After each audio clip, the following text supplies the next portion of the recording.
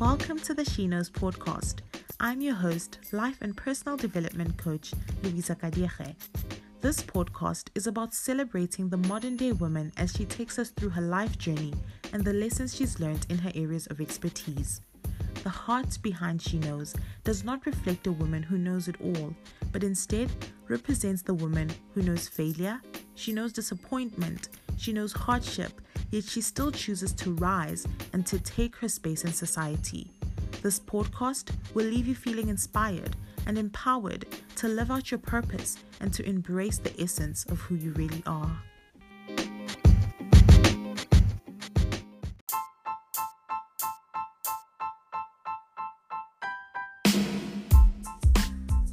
Hi, everybody. Welcome to today's episode on the She Knows podcast. I am extremely excited about today's episode. I mean, as much as this podcast is about women, this podcast is for everybody. And I think today's conversation in particular is really a conversation that reflects that statement, because this is a conversation that everybody should be having, especially if you're living in a country such as ours, South Africa. The real pandemic, Corona is definitely a real pandemic, but the real pandemic in this country is gender-based violence. And today we're going to be speaking about the influence of patriarchy on gender-based violence. And I couldn't have picked a better person for this topic. She's already a friend of mine. She is completing her LLB degree from the University of Pretoria. And she does think pieces on patriarchy and African ideology. She's so smart. I can't. So without further ado, I am going to introduce to you guys Aya. I call her Aya. Her friends call her Aya. Her full name is Ayabonga Mekwa. More about who Aya is outside of you being a law student, outside of your ambitions, your dreams. But who are you? Where are you from? What are you about? Okay. So I'm from Pretoria. I like to think of myself as a people person, hopefully in the future, well, not hopefully, it's definitely something I'm going to do, is become a philanthropist also, I like to read, I like to write, I like engaging in these conversations specifically also, in the past I wasn't able to articulate myself properly, but now that I have a more broad understanding of things, platforms like this are really important, Okay, so what drew you into finding interest in this particular topic? Because what people may not know, with all the other episodes or topics on this podcast, I reached out to our guests and I said, you know what, I see that this is what you're doing and I absolutely love what you're doing. Can you please come talk to us about this particular topic? So I would almost narrate what they would come to speak about. But with you, this is really your topic. I and I were on a call last night and I said to her, I almost don't know how to go about this particular episode, because it's almost like your baby. You know so much about this. You've done research, and I'm basically coming into this learning from you. So I just wanted to know from you, what sparked the interest if in you, just doing research on this particular topic on patriarchy and the influence of gender-based violence. Yeah. So more than anything, I think it's also because I'm from South Africa and this thing has been going on for so long, but no one has actually been able to speak about it in matters like this, especially our generation. It's only come to light, let's say, since last year properly, Also, I guess doing law has opened up my mind about our flaws, the flaws in our country and how things go, the procedures and the processes of how gender-based violence is handled or how it's perceived. And I guess that really opened up a passion. And it also a lot of ways, patriarchy and how it has taught me, how I've been raised by patriarchy and misogyny, from our parents, or what we've been taught in school, things that we have to dismantle, thoughts that keep oppressing women specifically, because patriarchy has created a platform for men so comfortable, it's become a trust fund for men, because they know they get to dominate women and not be held accountable for it, in many ways. It's systemic, it's in institutions, it's in the workplace, it's everywhere, Yeah, so, and they've done it so well to a point where a lot of women support it as well, without even knowing that it's not to their advantage, Okay. So yeah, definitely. Okay. I think so now you that mentioned there that like studying law has really opened up your eyes to seeing like, how the system is built and all of that. But do you think the education system has given our youth the platform to realize these type of issues? Because I mean, fortunate for you, you're studying law, you're going to come into you're going to encounter the real issues, behind the scenes and all of that stuff. But then does the education system really support the uncovering of the filter, such as what you're mentioning? No, I definitely think it doesn't. When you look at subjects such as LO or history and let's say economics as well, these subjects look into things they're going to teach us, let's say, like how they pave a way for us in the workplace, or how we're going to become adults in the future, they teach us abstinence and how important it is to use protection and to be careful, and how to be able to say no. They don't teach us what no really means sometimes, how we get to unpack no for women, how we haven't been given a voice in the past, how our police system works. There are a lot of things that are not covered in primary school and high school that could teach women or children, how to protect how to protect us. But the bigger issue as well is there's escape. Oh, sorry, I keep losing my train of thought. There's a huge gap in the education of boys and men on how to go about things in life with regards to women. There's a huge gap in terms of equality. There is a more strict enforcement of how things should be taught on girls, what you should wear, where you should go, don't do this, don't do that. But there's no outlook on why are we teaching girls these things, because we know what we live with, we know what kind of men we are open to in this society, so there's no line. There's the line is actually very blurred between teaching a boy what to do and telling a girl what not to do. Okay, so we're going to get into that in a little while. Like, what is it that we can do? How can we teach our boys to quote unquote do better? Because that's like the trending topic amongst men on social media. But I just want to unpack the topic right now. What is patriarchy, and what are the influences? Like, how does one identify that? Because I think something with patriarchy is that it is really part of the system that we don't even realize it. Like, we were born into it. We literally work for it, live for it. Like, I don't know. It's just, how does one identify it? How does one even identify the influence it has on issues such as gender-based violence? And how does one define it? Like, for somebody who's watching or listening to this rather, and doesn't really have an understanding of what it is or what it looks like, how would you then explain it? Okay.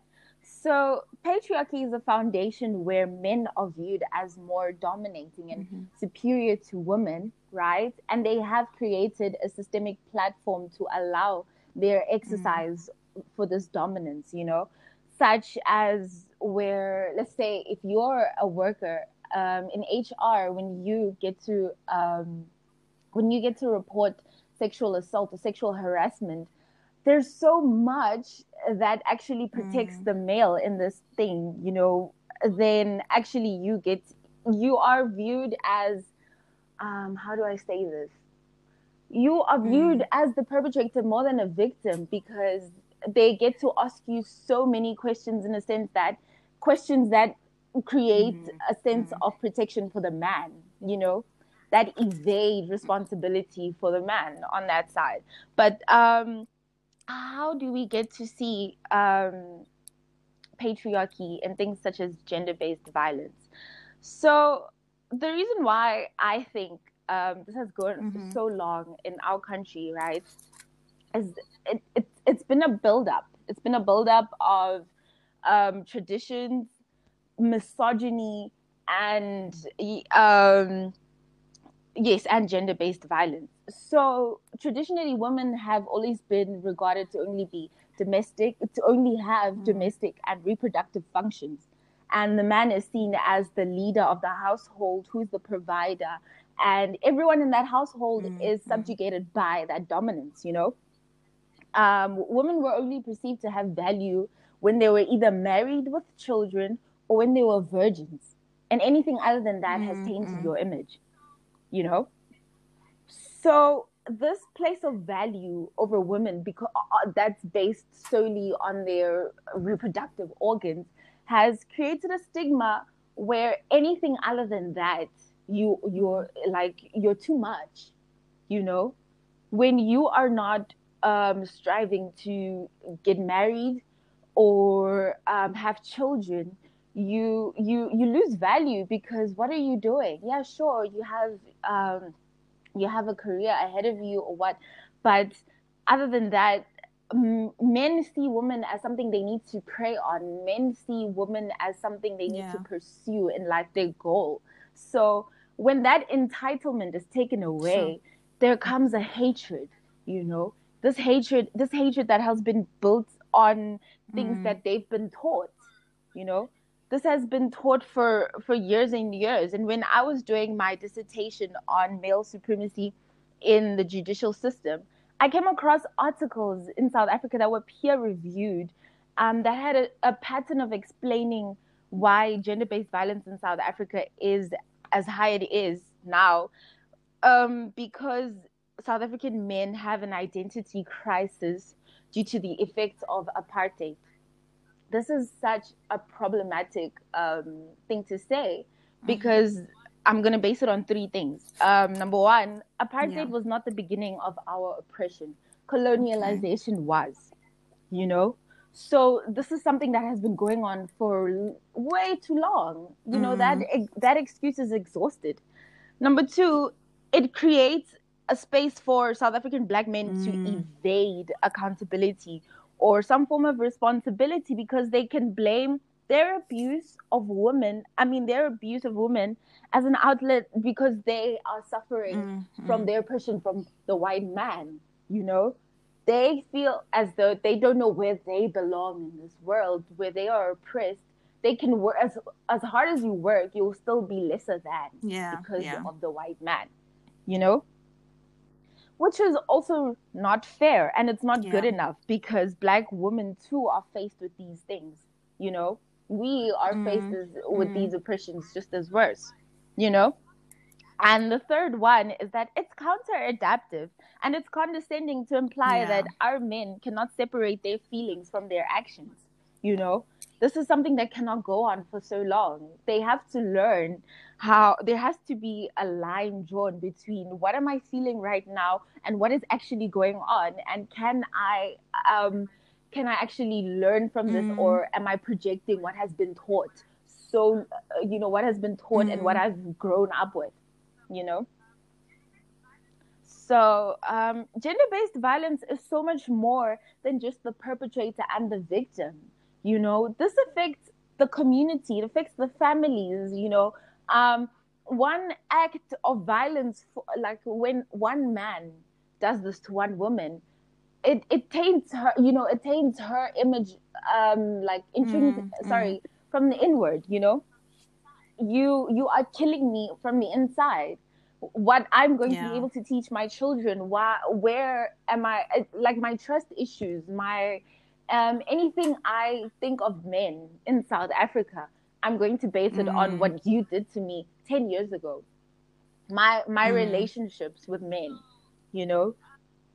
So I think another reason why it has been allowed to go on for so long is because patriarchy allows men to get away with so much, That is why a rapist can become a president of a country, because there's so many men in these big positions. There are so many women who have been taught to think like men in these positions as well, just because there's also a stigma in South Africa that says there's not enough women judges in our country. Yes, that's true. But just because there are not enough judges that are women does not mean they are going to be feminists. This does not mean that they're going to enforce equality. We don't know how they were born and raised. We don't know what they've been taught. So, there have been a lot of things that have there has been a build-up in why I've been so interested in this, because it's also allowed me to see our generation differently. We are moving towards a progressive journey in this, but I think we're also we're held back by things such as misogyny. This is a fear and prejudice and hatred against women. This is something our boys have been taught. Today you're taught to make money, because how are you going to attract a girl if you don't have money? There's an entitlement as to how many dates you go on with a girl. Now you're expected to sleep with them. If we're at a party and we're flirting, okay, this should be a sign, right? This should be a sign that we're going somewhere. Or things like getting entitlement over women is so much bigger than them just raping us and saying, oh no, but I thought that she was with it in the beginning. Entitlement also goes with saying that, no, you guys can't try and say we must see women and men as equal, because if I were to fight with a woman right now, those type of chats, why? I think also being able to see how accountability is also plays a factor in with misogyny is that when you call out someone on Twitter, or let's say in a gathering, when you call them out for the things they say, for them, their first mechanism is to go into defense mode. It's an attack on them as a man. You're attacking me for what I'm saying. Whereas, no, I'm just purely telling you that you have to think further than this. You have to think further than what we have been taught, what we have been experiencing. So what how do you then think that, as women then, how do you think that we should then communicate or call people out? does it then become our responsibility to create, let me say, a safe space for men to take accountability? Because no ways. Yeah, it gets so exhausting. I think that was also my other chat with my friend. I was always saying it gets exhausting to always be seen as the angry woman. You're an angry woman because you're constantly explaining to people why they're wrong, for doing things, for protecting their rapist friends, for standing up against this, for saying there's two sides to every story. It gets exhausting as to why you should always have to explain to men why something they said was based on patriarchy or it was misogynistic. Can I ask them? With misogyny, okay, sure. Where do you think is the root? Obviously you did mention that patriarchy is a system, the men in leadership, everybody is just living in that system. But with misogyny, like we see that, like even from women, and this is something you've also mentioned, but like what is the root and how do we dismantle that? How do we then like start shifting the culture, rewriting the narrative?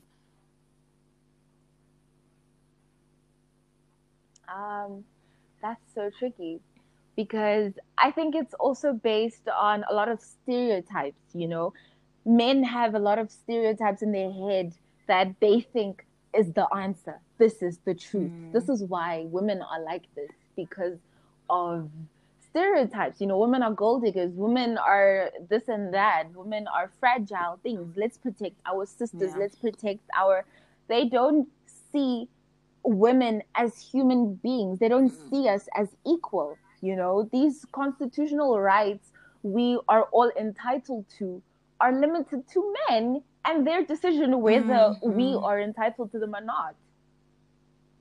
You know, so that is where misogyny comes into play because they get to choose when it comes to your safety, or in their heads, they get to choose what you're entitled to. You know, and anything you want more than that, then you're too much. You are going against the narrative of being a passive woman. They love women that are passive, women that get to fight for them. So now, you know? to the men who are now, let's say, listening to this, and they're probably thinking, you know, their favorite line, "We need to do better." How? Like, how does that look? Like, I mean, that it looks like accountability and public action. You know, public participation. You know, it's tiring. Women are always setting up petitions. Women are always setting up protests. Women are always doing things. It's not enough. Men have to go and hold our government accountable. Men have to go and monitor the police service and say what's going on, where are the hotspots, what is happening. Men have to hold their friends accountable and calling them out and saying this and this. You know, cancel culture is not enough, unfortunately, because yes, this person is cancelled, and yes, we've used them as an example of how you should behave. But what are you doing behind your phone? You know, when you put your phone down, what are you doing in the workplace? How are you standing up for women? How are you putting your foot down? You know, how are you using your male privilege? You know, this is how, the same way we always hold white people accountable for their nonsense. This is how it has to come into play for men. It's not enough. It's not enough to always say we need to do better. There has to be actual physical action. And do you think that something such as and now I'm talking from the perspective of like punishment, when if the government were to punish or whatnot, like do you think something such as the death penalty is, I don't know, like, is viable? I can't not think about this in a legal perspective. Like, you really put me in a corner now. Now there's a feminist side and there's a legal side. So the legal side would have to say no, because everyone has a right to life. But now, what happens when this right to life has constantly been taken away by men? You know, what about my right to life? Why is my right to life not protected? Why are we protecting the perpetrator? You know? So it comes to that.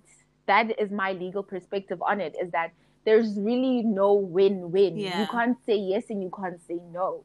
Because if you say yes, there has to be a death penalty. You have to think of our judicial system and how much it needs work to do this. You know, our judicial system is already tainted. It's already flawed, so completely flawed. You know, that when it does actually happen, yeah, sure, there'll be justice. But then what about, we'll have to think about women now. We'll have to think about the other. It's not a preventative measure. There has to be things to prevent lives from being shed, you know? there has to be more enforcement in terms of protection. Women, way too many women are being sent back home or told to go and handle this matter privately. You know, that's the stigma around gender-based violence in South Africa, especially in our police force. You know, the stigma is so bad that it's seen as a private thing. This is something that happens in the household. I mean, Go when and you handle say it that, there. you remind me of a conversation I had with somebody, and you know, it wasn't really a conversation. It was just my pastor was just speaking on this of like how in a family where, let's say, a teenage cousin, like 14, whatever, male cousin, rapes the girl cousin, a younger one, he is then protected by the family. Like they hold a family meeting. You know, there is no accountability for this boy, and like, it's a secret. So now you're subconsciously teaching this boy that you'll always be protected, you know, regardless of what you do. And this is really what is happening in South Africa, is that the men are being protected for their actions, and they know, they are so confident in the fact that they, you know, they're going to be protected. And you know, it leads me to this next point. Like, you know, correct me if I'm wrong, but I believe that you know, prison or whatnot is supposed to be like rehabilitation centers, right? So I would say that, you know, there's been a conversation about how, you know, these people, these perpetrators, they go to prison, but they get treated better than most of us who are still roaming around. But you know, how do we rehabilitate effectively?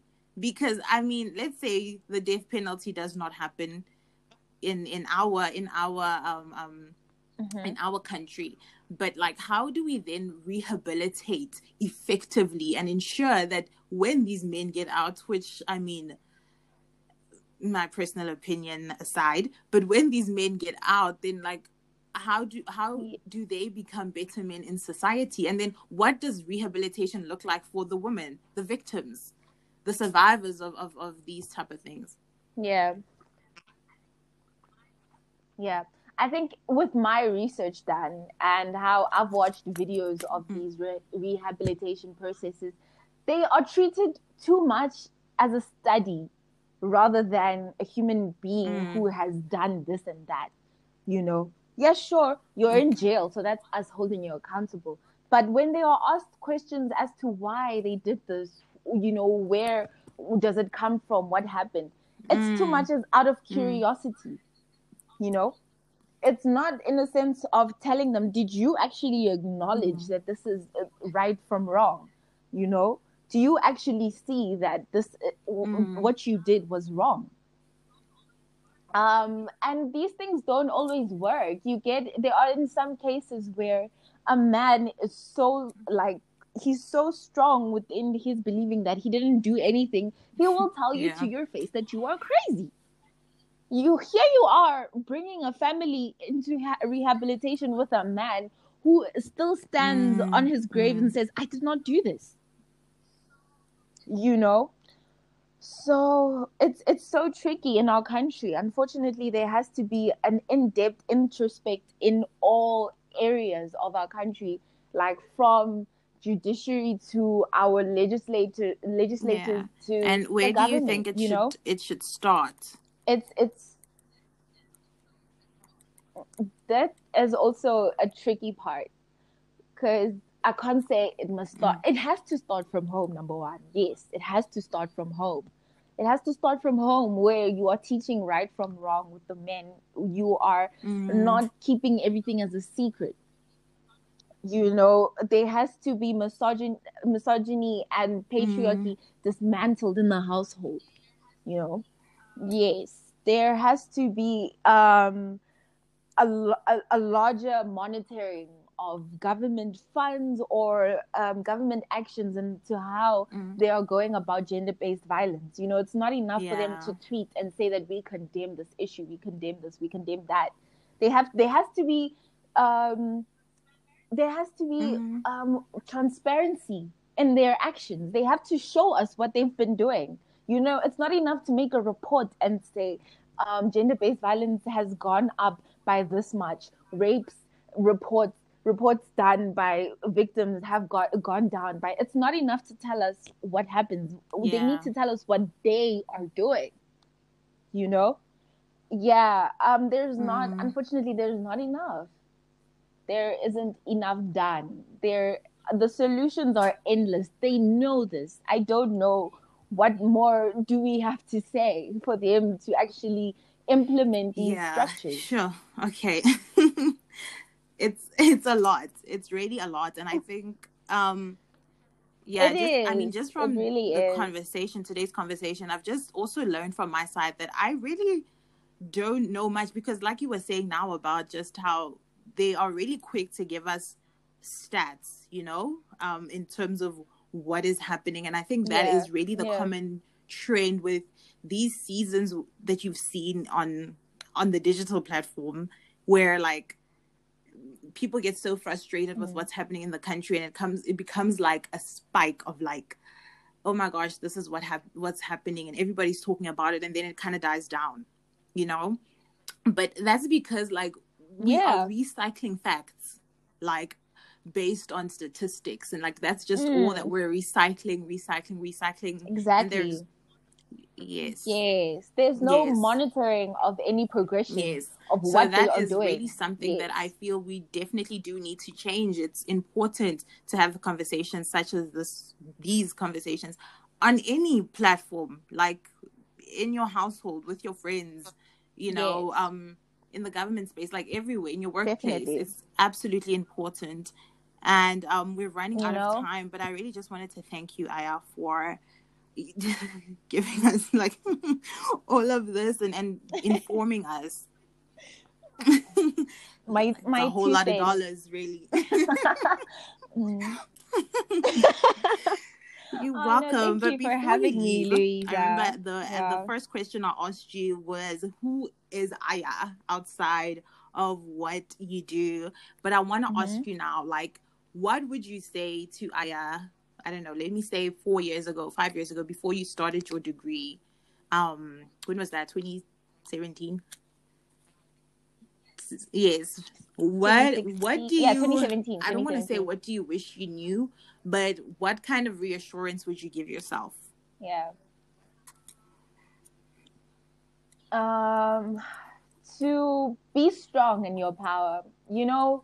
It's so easy for women to dim down their light because they don't think they're good enough, or no one tells them that they're good enough, or anything they do is invalidated in a sense that, you're doing too much. Don't be afraid to start from the bottom. I didn't have much confidence back then. Actually, I had it in high school and then I lost it in varsity. I won't lie. Why do you think you lost it in varsity? Varsity is big. No one cares about you in varsity. You're just another student number, unfortunately.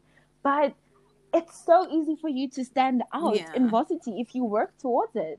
There are so many platforms I didn't want to join because I felt like, no way, my self-esteem. Just keep your head down and study. No. I really encourage girls to take up space, do the most in university spaces, do the most in workplaces as a student. Don't be afraid to start your business. Don't be afraid to do anything other than school.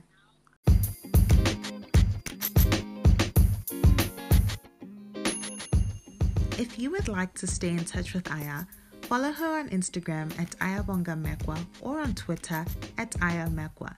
Stay in touch with us on Instagram at SheKnows_the podcast.